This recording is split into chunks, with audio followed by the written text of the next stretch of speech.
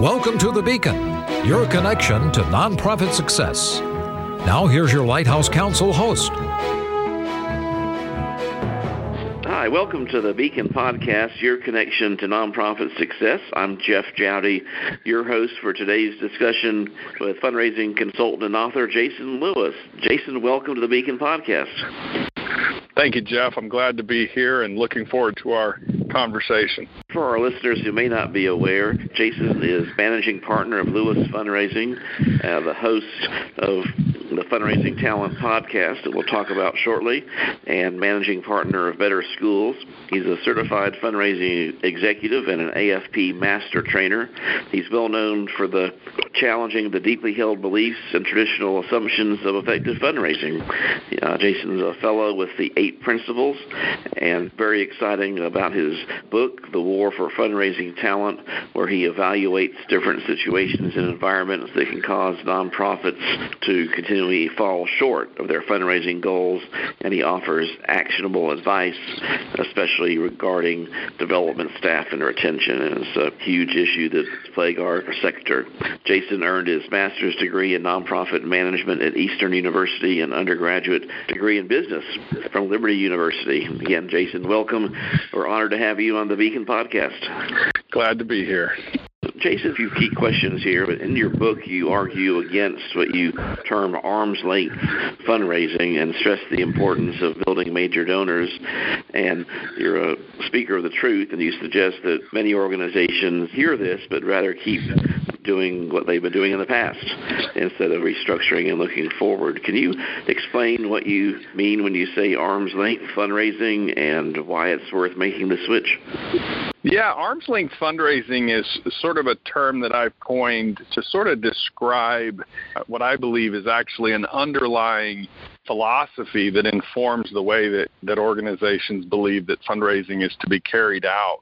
The title of the book, The War for Fundraising Talent, is actually not referring to what we might assume to be the competition of who gets to hire who, but it's more of this tension between two competing ideologies, one being ideologies that characterize how nonprofit organizations grow and thrive and how they fund themselves.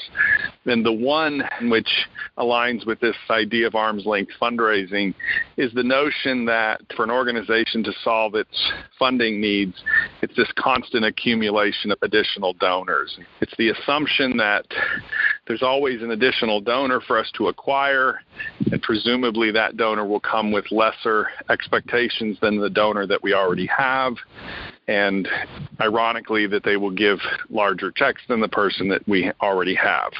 And then the case that I'm making in the book, and certainly the case that I'm making for those organizations that are winning what I would call this war, are the organizations that know and understand that highly effective fundraising really comes down to the relationships you already have and constantly raising the expectations of those relationships, which in turn requires that we raise the expectation of ourselves.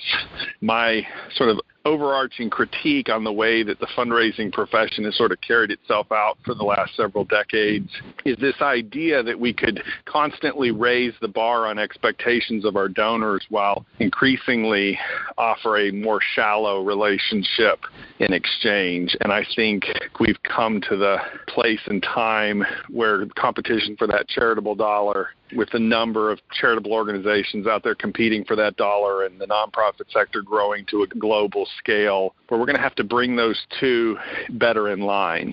And if the expectation is a meaningful level of support, you're going to have to give the donor a meaningful relationship in return. Arm's length fundraising is that pattern of behavior that always maintains an arm's length, in large part to maintain a sense of control, and over time, Jeff, evolves into, quite frankly, what becomes an organizational addiction. So any pattern of behavior, be it good or bad, any pattern of human behavior can eventually become a habit. And then when those habits become bad habits, we call them addictions.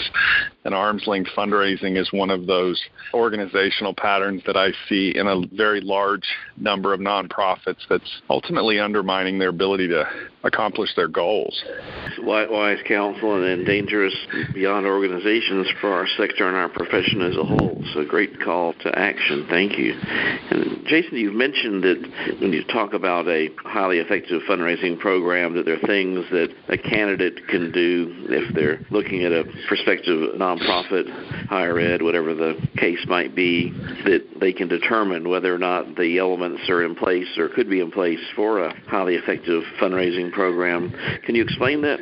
Yeah, it's funny that you asked that question, Jeff, because I was just on the phone with a gentleman from the West Coast. He reached out to me and has seen me talking about some of these ideas on social media. And he's recently transitioned from one fundraising position and looking at another. And part of what I was trying to accomplish in the book, and certainly was reiterating in my call yesterday with this gentleman, is the idea that I think there's going to be an increasing awareness and an ability for us as the employees to discern whether an organization is operating in this arm's length fundraising sort of mindset. These two mindsets that I'm talking about, which ultimately the one mindset, this arm's length fundraising sort of culture, ultimately interferes with the fundraising professional's ability to accomplish their goals and completely forbids them from developing the skills that ultimately I think the marketplace is going to be willing to pay for when it comes to highly talented fundraisers. I think if you think about it in the context of the role that technology is sort of playing, Giving Tuesday just being top of mind sort of idea that's certainly on the top of our mind here at the year end, technology is going to increasingly take care of that first-time gift, that initial gift, whatever that gift is and whatever amount that happens to be. And fundraising professionals need to be thinking about their careers and their opportunities to master this particular type of work in the context of subsequent gifts. So those of us who would be advising clients, people like yourself and myself, we well understand that all the extraordinary opportunity that comes through fundraising is almost always comes from a subsequent gift. It's not the initial gift that a donor gives. And likewise, fundraising professionals on the ground who are interviewing for a job with a particular organization need to be listening closely to their prospective employer and listen into whether some of this understanding sort of is woven into the language and the expectations in that job description that's being pitched to them. If your boss is talking about new donors and new acquisition strategies are not designed to pay for themselves. They're in large part designed to break even, and they're not going to create adequate margin for you to get a lot of applause for what you're doing. That's not the goal they're there to achieve. They're there to achieve that initial gift for the purposes of cultivating to a much more meaningful relationship. And so you've got a lot of fundraisers that are interviewing for jobs with organizations that are somewhat naive to some of the things we're talking about here, completely unaware that the way this all works can really come down to sort of things like, okay, does my boss want me to focus on initial versus subsequent gifts? Does that make sense? Mm-hmm. It's got to make sense to a guy like you. Yeah, and I'll tell you, just to reinforce that, what we see most times when a client comes to us and say we need donor acquisition, this reinforces, again, your point on arm's length fundraising. They've got incredible donors that have been fleeing for years because they have not had a relationship with. Yeah, and it gets really messy. So you'll recall a few minutes ago I referred to this as an addiction. So when we think of human behavior and we think of any kind of negative habit, bad habit that eventually becomes an addictive sort of behavior, these things really get tied to our identity. And so I think you've got a whole generation of fundraising professionals that have gotten their professional identities tied to new acquisition strategies, largely characterized by direct mail, special events, generally the way that we carry out grant writing, and certainly anything that you can do on the internet. These sorts of methodologies, if that's the type of work that you want to get paid to do, it has to be understood that this type of work is not going to necessarily yield extraordinary margins and consequently is not going to get you a lot of applause.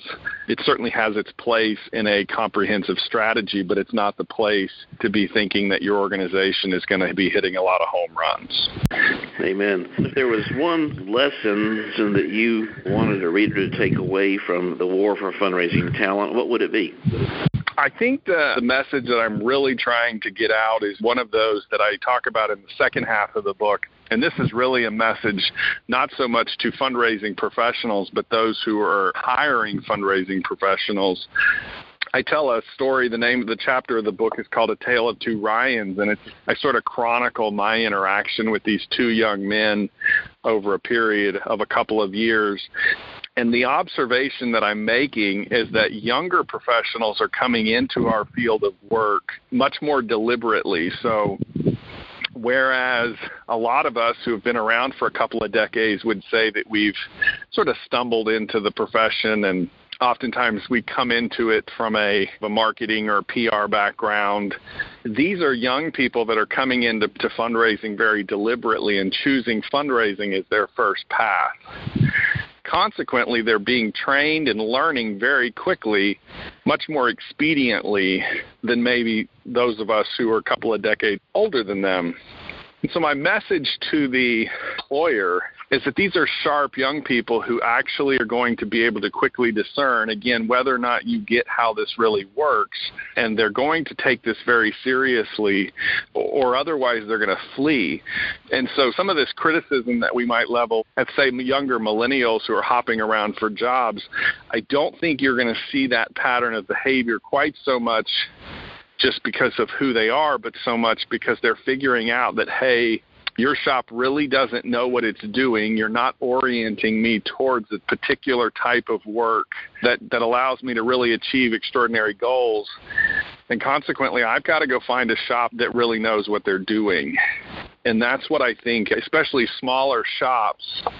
One of the Ryans that I chronicle, he moved very quickly from a series of very small shop jobs to some very large institutions, to the point now he's not even 30 years old and he's already working as a major gifts officer for an Ivy League institution. And my caution to employers is that if you're so fortunate as an organization to hire one of these young people who want to get out there and do extraordinary work and raise serious dollars for your organization, you've got to recognize that if you don't have your head wrapped around this the right way, they're going to very quickly move on and they're going to gravitate to the bigger shops and we'll never get them back.